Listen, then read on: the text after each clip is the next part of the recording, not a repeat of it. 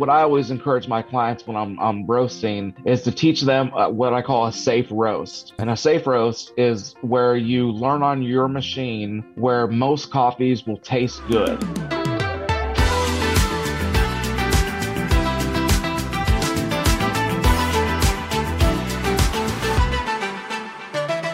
For Mumble Coffee, this is Coffee 101, a show about coffee. I'm Kenneth Thomas, and every week, my coffee friends and I are bringing you the best coffee education you can find out there in the coffeeverse. Coffee 101 is designed for you to listen starting with episode 1 and build your coffee knowledge from there. Make sure and follow. You'll be the first to know when a new episode drops, which, spoiler alert, it's every Wednesday. Every Wednesday morning, a new episode drops, just like a drop of coffee from a pour-over. On the show today, I am talking with Mark Michelson. Mark is a good coffee friend of mine, and he is a fellow roaster. He was the 2017 U.S. Coffee Roasting Champion and went on to compete in the world competition. He now has a coffee consulting firm, Michelson Consulting. We will put a link in the show notes. You can head over there if you are interested in coffee roasting whatsoever. It would be a great place for you to start. He's a fantastic guy, and you're going to love him. And he was the head roaster at Onyx Coffee Lab from 2012 to 2021. So basically, from about when they started until just recently, he was their main coffee roaster. He's a leader in the coffee roasting field, and he's somebody that I'm excited to have on today. But before I get to him, I have Katie in the studio with me today. Hi, guys. So we had Eric Stone, who is not related to Emma Stone. Oh, I forgot about that. Oh, yeah. So no relation last week. And this week, this is going to be Mark Michelson. Mark Michelson. I love the names that we have on the podcast. Yeah. I've mentioned this before, but like we've never just had like a basic name. Like Kenneth Thomas. Or Katie Thomas. Yeah. I feel like Thomas like is like people. kind of a doorstop. A doorstop? Well, like, I don't know. What does that even mean? It's just it's an odd word. With Thomas? the O in it, Thomas.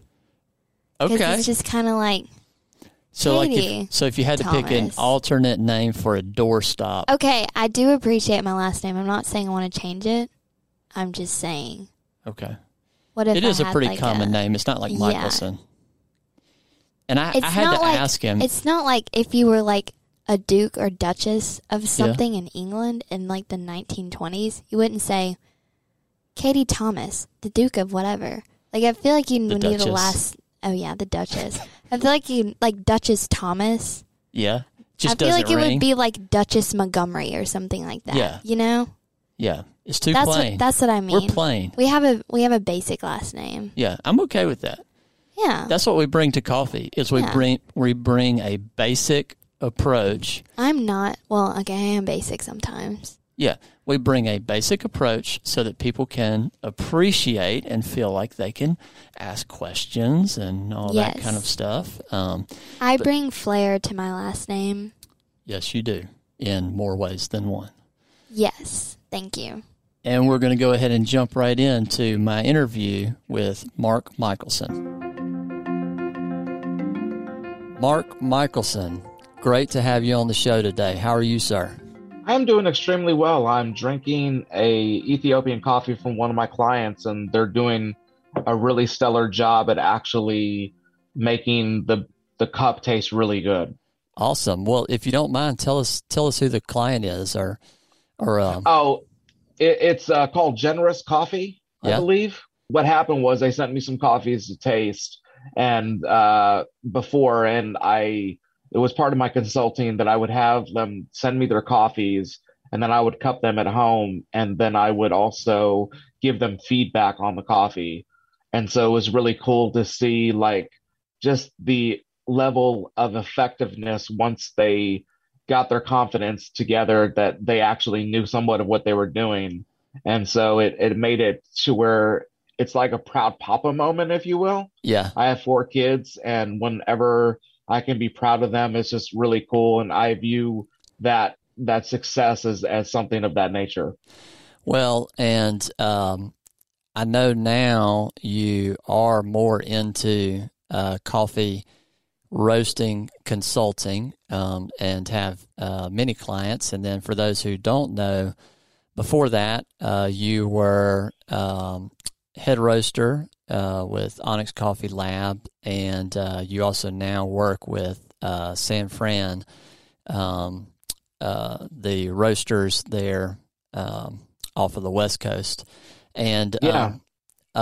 so with all of that background, what I wanted to do in today's show was really kind of talk with you, and you and I kind of pitch back and forth on things that roasters can do that impact ultimately the cup of coffee, because our one-on-oneers out there, they are this far into the podcast because they're curious about coffee, they love coffee, and we know there are several different things that can impact the cup. And so today I thought, who would be one of the best people, if not the best person, to kind of get sage wisdom on how things can affect the cup in the roasting process. And so I thought of you, so I'm glad to have you on today. Yeah, I'm really excited. It's definitely been a journey going from Onyx to doing my own thing and to now working for San Fran. It's been an interesting 10 years. Never thought I would travel the world, especially for coffee. Yeah. It's a crazy idea that I told people it's like being the best gardener in the world. Only a few people know who you are, but the people that know who you are really make a big deal of you. Yes. Yes, that's right. The people, the one-on-oneers at home or in their commute to work right now, they can't see, but you have that classic red beard. You've actually kind of you've trimmed it up a little bit. Yeah, I did. I recently had another child. Yeah. His name is Max, and he was just pulling it out when it was longer. And so now I've gotten it to where it's just a little bit to where he can grab it, and he's starting at it again. So I'm thinking about trimming it more again. Awesome. Well, cool. Well, let's talk about roasting. So I'm just going to let you start, and we're going to see where it goes. And we're going to ultimately figure out what things in the roasting process affect everybody's coffee cup and how it tastes. Yeah. Yeah. So when I get a coffee, I typically am looking at a variety of types of references, like the where it was grown really helps, the density of the coffee really helps, water activity somewhat. I haven't really dealt with water activity as much as I've just had the moisture reader, which is really good. At Onyx, we actually, every bag we switched, we calibrated it and made sure that the coffee was within the same moisture range, because sometimes in a big 10 bags of coffee, you could have varying moisture ranges that can actually get off to where, because we look for 9 to 12%, but some of them were like an 8 or a 7. Yeah. And so it was just interesting that you would see that. And so again, we always took measurements to make sure that we were within the same consistency, that way that we knew the coffee would be roasted correctly. And so we went into it looking at where it's from, its density, its moisture, and really from there just kind of roasted the coffee to a way that we knew that it would be cuppable. So what I always encourage my clients when I'm roasting is to teach them what I call a safe roast. Okay. And a safe roast is where you learn on your machine where most coffees will taste good. They won't necessarily be where you want them to be, but they'll be passable, and you'll be able to like take what you get from the roaster on and realize that, yeah, that actually makes more sense. And so it becomes pretty easier to do it that way. Gotcha. And so, you were talking about moisture content, and it does have an effect in the roasting process. And if we say anywhere from, we'll say a 12% versus something that's got, worst case, we'll say 8 or 7%, the bean is going to react differently. And you're going to have, like, for example, the one that's got less moisture, pie in the sky generalized look, we'll say, is going to roast faster, all things equal. Yeah. And another way that I've heard somebody else put it is, and we can talk about the progress in the roasting profile itself, but that as that water continues to go out, the things that you do have more, the things being like changing the gas, changing the flow rate of the air, changing the drum speed, things like that, can have more of an effect on the bean, the drier, we'll say the drier that bean gets. Yeah, and a safe thing to do when your coffee, you'll notice this, when your coffee starts to age and it starts to taste like wood, because it will. It just is. It's kind of like the same. Like, if, like, at Onyx, we only purchased coffees that were 86 points and above, and so that was even for our blenders, and so that we were making sure that we had like a certain standard by which that we were roasting.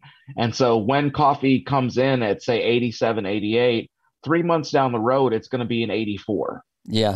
It's just because it's living its life and it's aging. And as it ages, it's going to lose some points. And you, as the roaster, if something is getting aged out, we typically suggest that people roast it a little bit darker to try to hide that inconsistency with the wood taste, or when it starts just fading. I got you. Okay.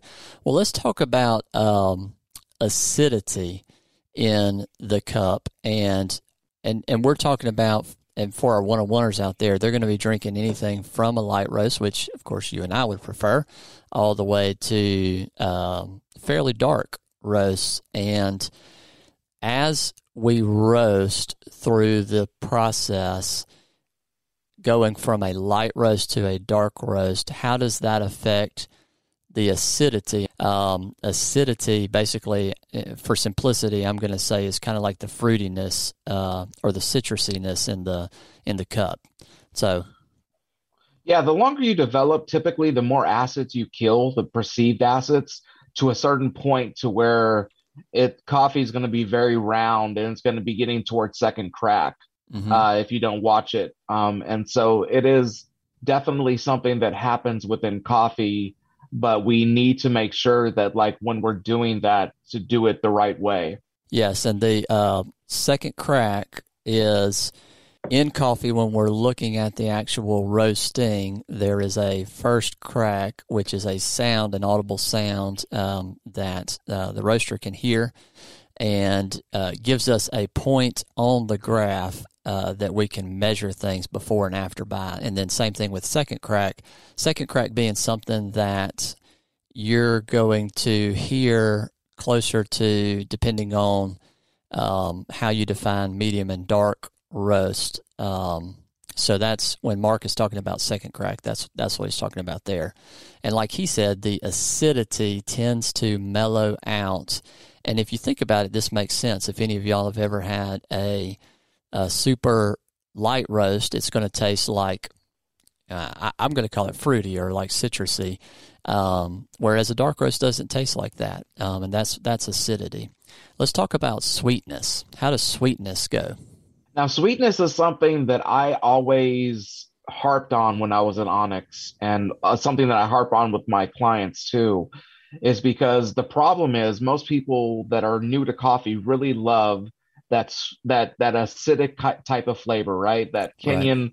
that just pops off the table, that tastes like apricots and stewed tomatoes, and you just got this good. Just, I always look at a good Kenyan from a tomato basil tasting notes, because it just has that so well in it.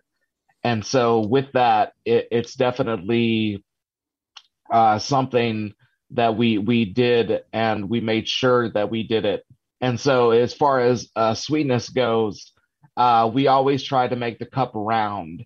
And what I mean by round is not only is it acidic, it has a nice brightness to it, but it also has a round sweetness to it, like a what they would call a Southern sweet tea. Gotcha. And we always try to do that. And a lot of what we discovered, especially on our Diedrich roaster, because every roaster is a bit different, we noticed that if we developed, this is a deeper subject that we're already getting into, but when you're roasting, when you're roasting and you're trying to extend certain phases of the roast. Mm-hmm. So for your audience, there's like the easiest thing to think about is there's turnaround, there's drying, there's yellowing, then the Maillard reaction, and then first crack, post-development, and then second crack, post-development. And so those are the stages that the vernacular that we use within the coffee world to kind of explain these stages. And so we know that the Maillard reaction doesn't stop at first crack, it continues. Correct. And so having enough development in the coffee for the coffee's sake. I always tell people when they buy a coffee, if they're buying it green and they're buying it from an importer, the importer is going to put on the fanciest notes that they can, because at the end of the day, they're trying to sell coffee, right? Which makes sense. You shouldn't, as a roaster, then take that and think that you're going to get better tasting notes than what they already put on the bag. Yeah, that's very true. Right? And so that gets you like like if you want a sweet cup of coffee, that no matter what in this coffee, say it's Ethiopian washed, and it's going to have more of that Earl Grey type, that kind of smaller body, but it needs to have some of that sweetness too. So you extend the development a little bit, but you do it in order to balance out the acidity. Mm-hmm. Yeah. And that development time, which what Mark is talking about, is that time after what we are calling as roasters first crack in your lighter roasted coffees, really does make a difference, and is something that we spend a lot of time thinking about and theorizing about, as far as we even look at the percentage of the roast, and we look at the total time, and we look at the total temperature change over that, and all of that stuff can make a difference. And Mark, another question I had for you was with body. Over the course of a roast from a light to a dark, how do we see body play out, and what is body? Body is that perception that's on your tongue at the end. It's also the aftertaste in a lot of ways. You could think of it like that. And so body is interesting. Most people think that the longer they roast, the more body it has. Mm-hmm. What it has is it has a perception that is really dark, and it's very syrupy, but that doesn't mean it's body. Okay. And so what I show people to do, if they want to test out a dark roast versus a medium roast, if we're going by dark or medium, to hold their nose when they're cupping it, and to just pay attention to the physicality on their tongue to see if it's actually really like has the body that you think it does. Yeah. And at the end of the day, you figure out the longer you roast, the more solubility you have, and which means the more you can extract from the bean easier than you can on a lighter roast. And so it makes it to where you are looking for body, but certain coffees are just never going to have the amount of body that you desire. Like some Ethiopians washed are really a great example of, you're going to have a tea-like body. Yeah, straight up. It just is what it is. And so you're trying, again, when you're getting the coffee, you're trying to make sure that you're actually knowing what the coffee is known for in the past. Yeah, and I think, and you could even compare that, say, to Sumatra or something like that, as far as like body. It's just going to be totally different if you had those two cups, with the same roast profile, give or take, beside each other. We'll be back in a second with my interview with Mark Michelson. Humble Coffee sources only the best specialty coffee produced around the world, and is consistently ranked one of the best specialty coffee roasters in the U.S. You don't settle in your intentional pursuit of your passion-based goals. Don't settle on the coffee that gets you there. Humble Coffee, only the best for the best. Look in the show notes for the link or go to humblecoffee.com. Now let's get back to my interview with Mark Michelson. Let's talk about time in the roast. You know, there's two main roasters or ways that things can be roasted. One's air roaster and one's a drum roaster, and inherently they can have a significant difference in time, but not necessarily as far as their overall roast time. So I'm curious as to how time affects or has the potential to affect our cup. Oh, so interestingly, when I'm getting a new client and we're dialing in a coffee, I have this rule that I call the 3 to 5 minute rule. So I say 3 to 5 minutes and drying. That's where it should be without burning the coffee. 3 to 5 minutes is plenty of time, unless you're on a Diedrich type machine, and then you might be in the 6 minutes. And that's just because the machine just roasts and a softer heat, and it just is more gentle on the coffee. And so you might get the 6 minutes on that. Mm-hmm. But typically atmospheric burning roasters, Probots, San Franciscans, all of these, 3 to 5 minutes in the first phase, 3 to 5 minutes in the second phase, and then 1.5 to 2 minutes of development after first crack. And right. So and that second phase that you're talking about is in between that color change and the first crack. So sorry, go ahead. Yeah, and so you're doing that. So the longest profile you will ever do is 12 minutes. Mm-hmm. That's with everything at 5, but you could also finish by 8 minutes. And like on a Loring, I don't know if you've ever roasted on them, they roast really quick. Okay. And so it's not uncommon to finish a batch in 8.5, 9 minutes. Yeah. On a Loring, they do really well for the amount of power they have. Yeah. You know, and one thing that I feel like I've found, and maybe I'm wrong, is each bean or each season, origin, processing method, all that stuff factors in to, it does make a difference in, like, for example, I feel like there might be some beans that do really well and shine at an overall, we'll say, 10.5 minute roast time. And then there are some that you can go 12 and you're not only not going to mess them up, but they're going to taste even better.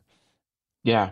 What about heat transfer methods? And when we're talking about that, we're talking about convection, conduction, and radiation. I don't know that, I guess off the top of my head, I'd say, well, what would you say as far as if there's any specific way that they make a difference ultimately in the cup? And I can kind of add to it. Yeah, so interestingly, I had a person that did my method, the 3 to 5 minutes, and then I have a methodology with airflow too, depending on the machine.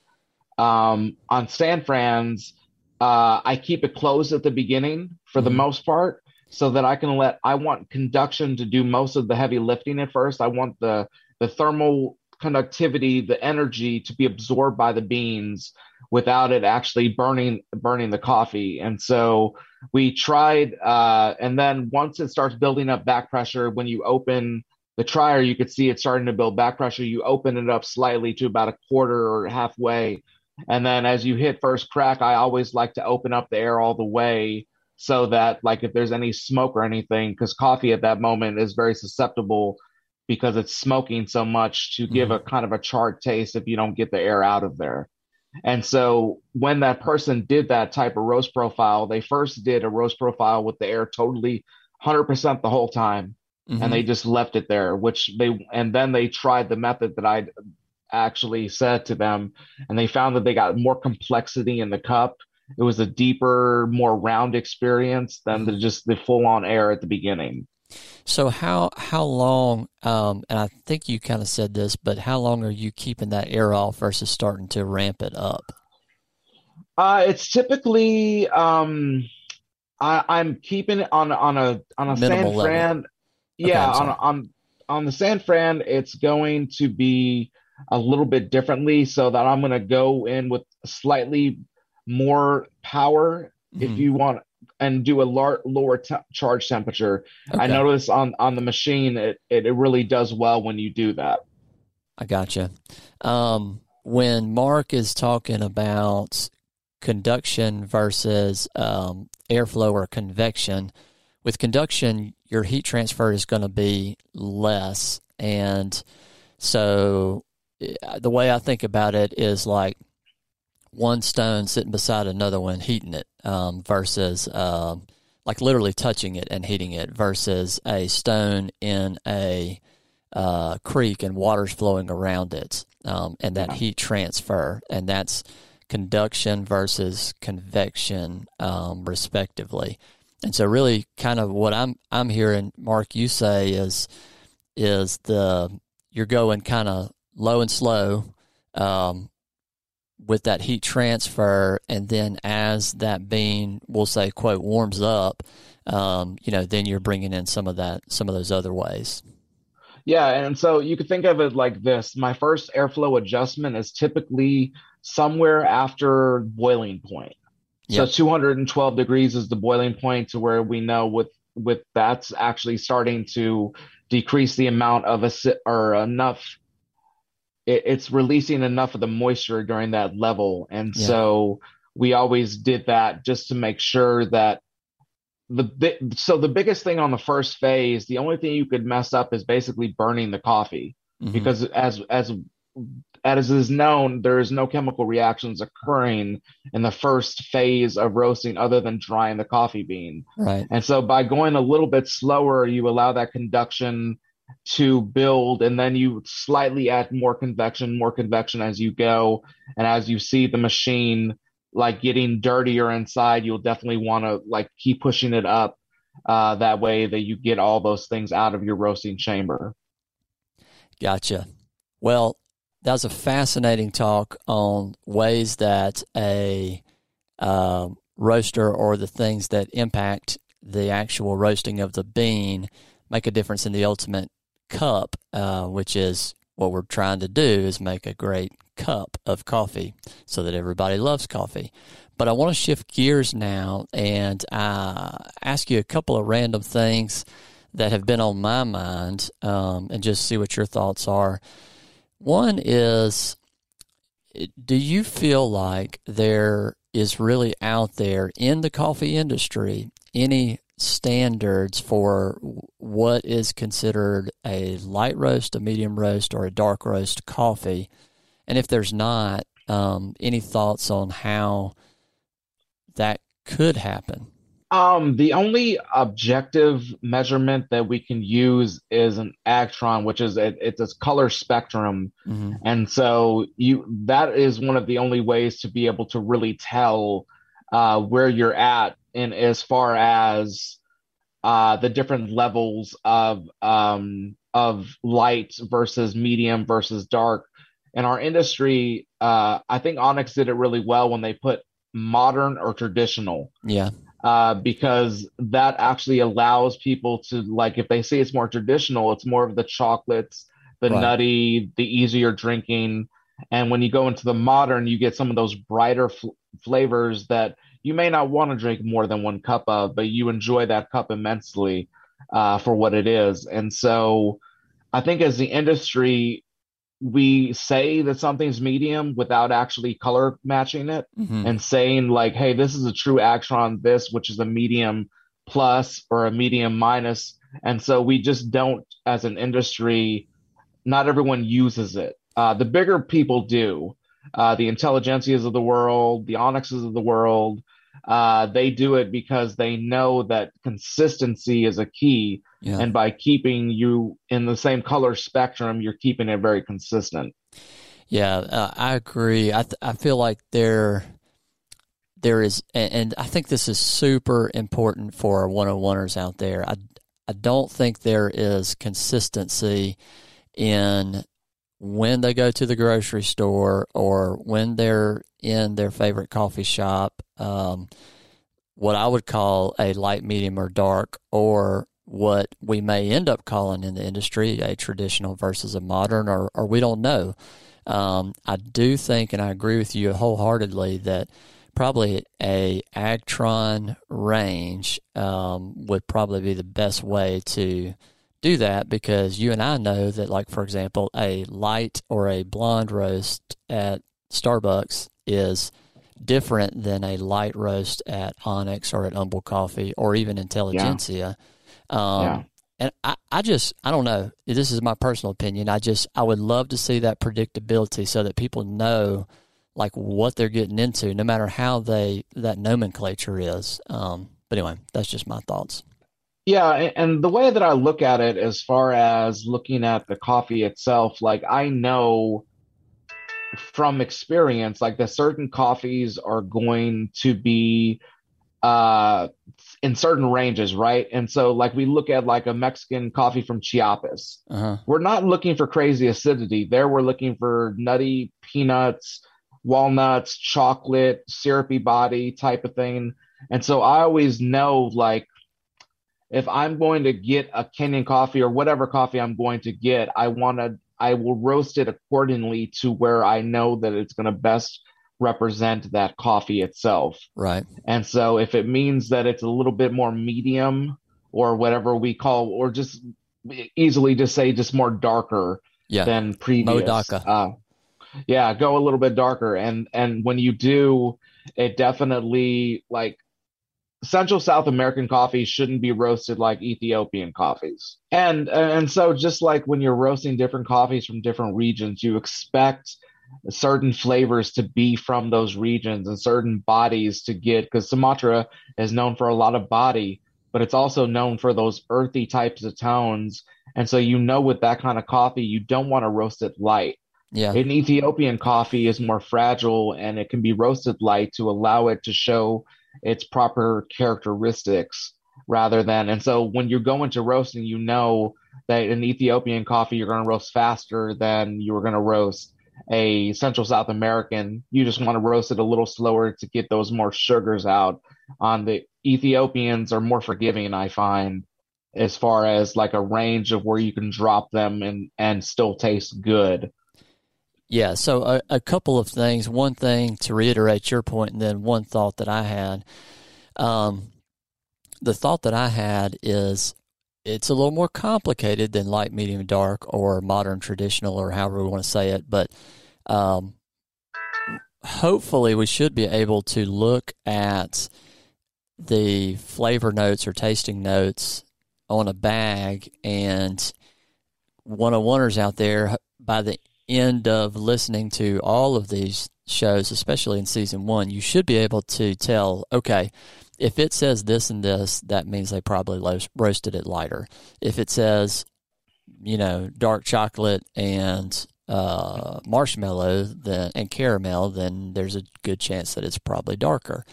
So that's one point. The second point, to reiterate yours, which I think is a very good point, is different coffees shine at different roast levels. So, I was thinking back as you were talking about that, and I was trying to think if there was any one given coffee that there were two different, completely different roast levels. I was like, man, they're really good at both of these. And at least off the top of my head, I don't know of any versus them having a predictable roast level that they really shine.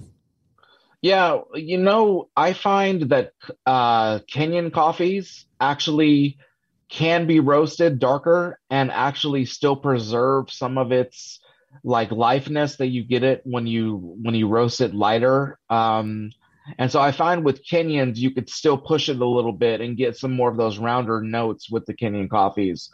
And so that was one of the only exceptions because like if you take a Ethiopian wash dark, it's pointless. You're not buying the coffee for what it's supposed to do. Right. Well, and I think I agree with you on the Kenyan. So I usually feel like most people roast Kenyans too light. The Kenyans that I have had from Onyx over the years, I feel like were where they should be, and the difference is I can tell they're just roasted to we'll say technically a little darker of an Agtron level, not dark, not even medium, but to me it kind of softens a little bit of that fruit bomb or acidity and brings a little bit of body into it, which I think overall lends to the complexity. So anyway, that's my thoughts on that. Let me ask you one final question and get your sage advice on, and then I'll let you go. Let's talk about roast dates versus Best By dates, and what in the world can people like? It's a confusing world out there.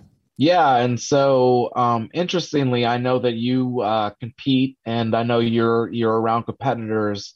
And if you asked the person that won the U.S. Brewers Cup this year, Alika, one of my friends, Yeah. his coffee was 2 months old. Yeah, so here's the thing is I feel like before people really came out with, let's put a roast date on this as opposed to a Best By date, when it switched to that being a concept, I think the pendulum swung a little too far in that people want to see a coffee that was, we'll say, roasted yesterday. But I'd be curious to see what your thoughts are. But my thoughts are, and I fully believe that day one after a roast or even day three after a roast is not the best that coffee can shine. Yeah, typically I always found, and this is very generalized, but 3 to 6 days for a natural to really open up. And then typically 3 to 5 days for a wash to open up. The wash will open up a little quicker than the natural will. The naturals, for some reason, we've always noticed when we're at Onyx that it would just take a little bit longer for it to actually level out. Because the problem with roasting coffee and drinking it too quickly is it provides like a muddiness to the cup that you really can't figure out what the real tastes are because they're so muddled within it. Mm-hmm. And so you want to give it time in order to degas and rest. And so I've seen within competitions, people using coffees as much as two months old. I've always recommended that if you can finish a coffee within 10 to 14 days, mm-hmm. it's typically only buy enough to basically 2 weeks of coffee. So that way you're not actually doing. But the thing is, again, from what our competitors are showing us, is these coffees that we have thought about that after 14 days are so degraded that we don't want to cup it. We finally are starting to realize those coffees are still good week after week after week. And they actually they keep a lot of the original characteristics of the coffee. You just have to brew it a little bit differently to bring out those nuances that you're getting.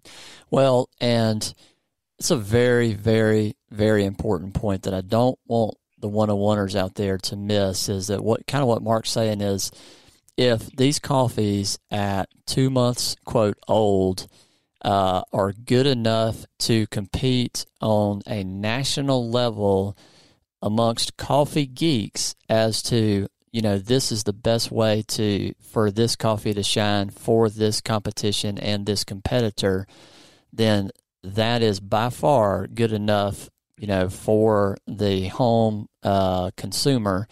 And ultimately, I think also even, I would say, in competition, that's always pushing the envelope of what's the best thing that we can offer to our consumer. Yeah.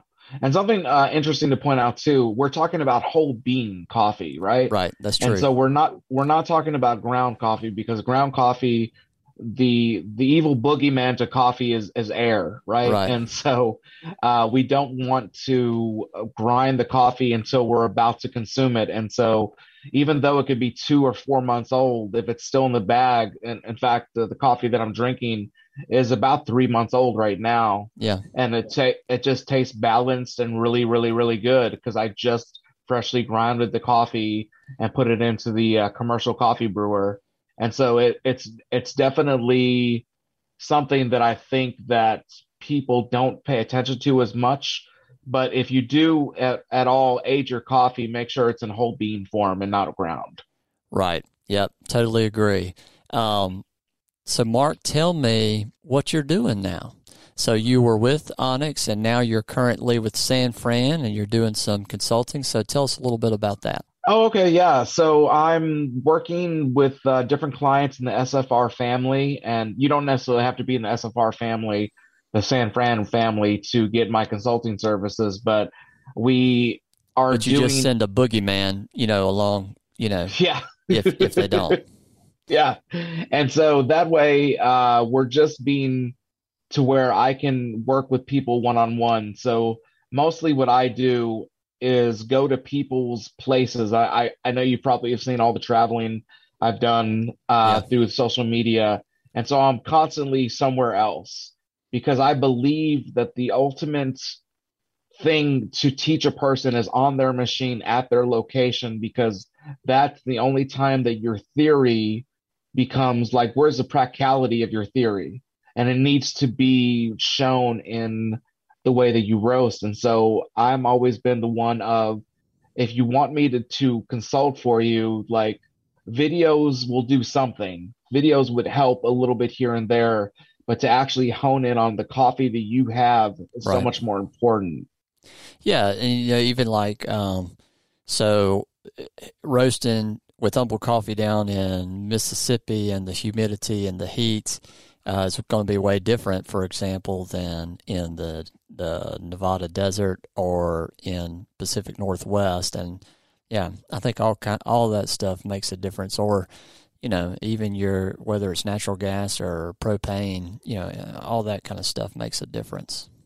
Yeah, it's interesting the things that are different within coffees based on other things. And given your coffee 101ers, it's a good thing to like if you look at a bag and you like we talked about it earlier, but you look at the cupping notes and you like those things, uh realize that it's in the family of chocolate. If they say chocolate, you don't have to like I find sometimes that people over communicate cupping notes Yeah. when they could just give you three little cupping notes and just stay there.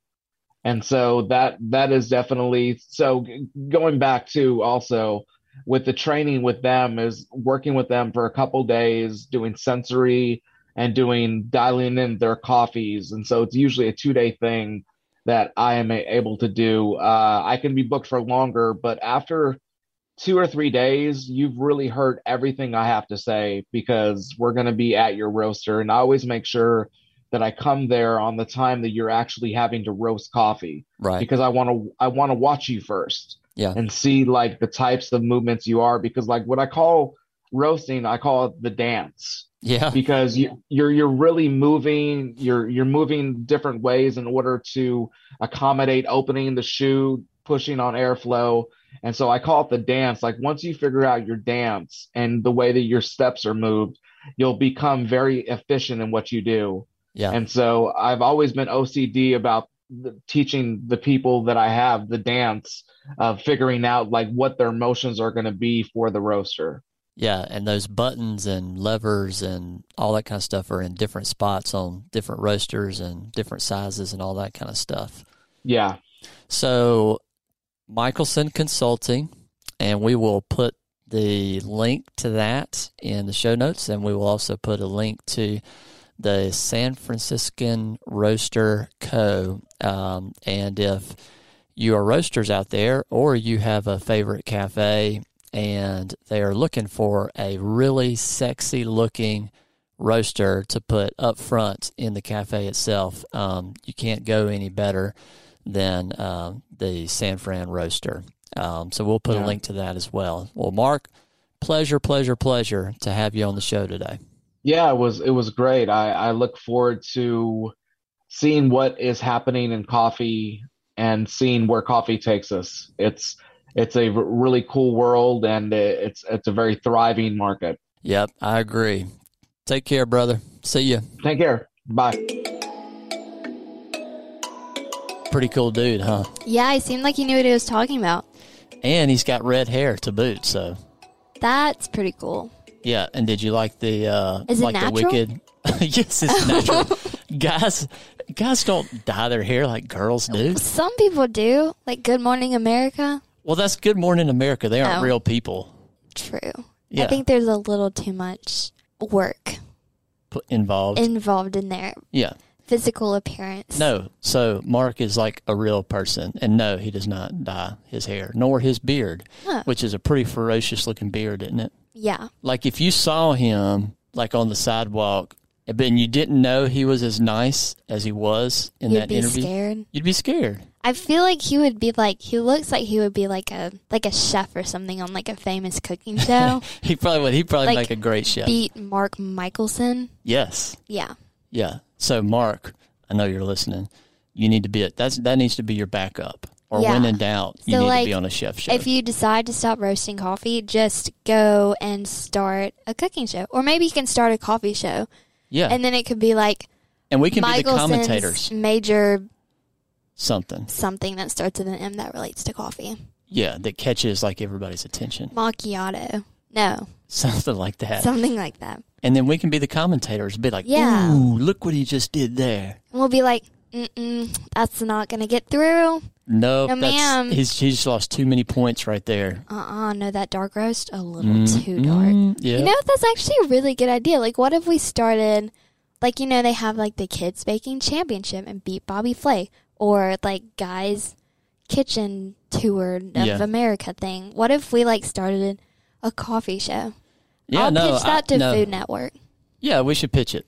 So I know that everybody at the Food Network is listening to this right now. So we're just going to go ahead and tell you that you should do a Reach out coffee show at and UmbleCoffee.com. I will tell you this, and this is being super honest here. Okay. In coffee competitions, the baristas have like this huge, what I call platform, or like there's lots of cameras, and you know, they have all these big presentations and stuff like that for roasting. And Mark would second this. It is very lackluster, and you know, even if you do have a little bit of a personality, which you can see that Mark has a great personality. Yeah. You know, that's not really as highlighted as it is in some of the other fields in coffee. And so, yes, Food Network or whoever, hit us up. Yeah, just let us know. We'll get some people, find some good roasters out there, have a little TV show. Yeah, we could do it. Yeah. It would be awesome. Like, that's never been a thing before. Like, I've never seen a show about coffee. And that's like the backbone of America. Amen, sister. I mean, just saying. Just a little hint. I mean, because they got all the other food stuff. Yeah. So why not Send do us coffee? an email. Or we could do like, I mean, there's all kind of ideas. What if there's like Y'all a just need to History talk to us. Channel documentary about coffee? Because they do stuff all the time about the most random things ever. Are you saying coffee's random? Just some people. Like 65% of the nation is not random. That's true. Yeah. So I mean, reach out. History Channel, at History Channel, and at or Food A&E. Network. At, what's the other channel? Cooking Channel? Yeah, Cooking Channel. Just hit us up. Yeah. Please. We will hook you up. We'd appreciate it.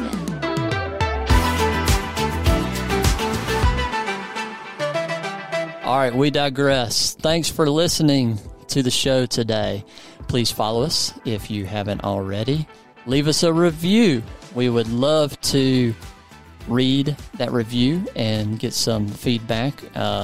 Even in the last week, I have seen some reviews and responded to some people.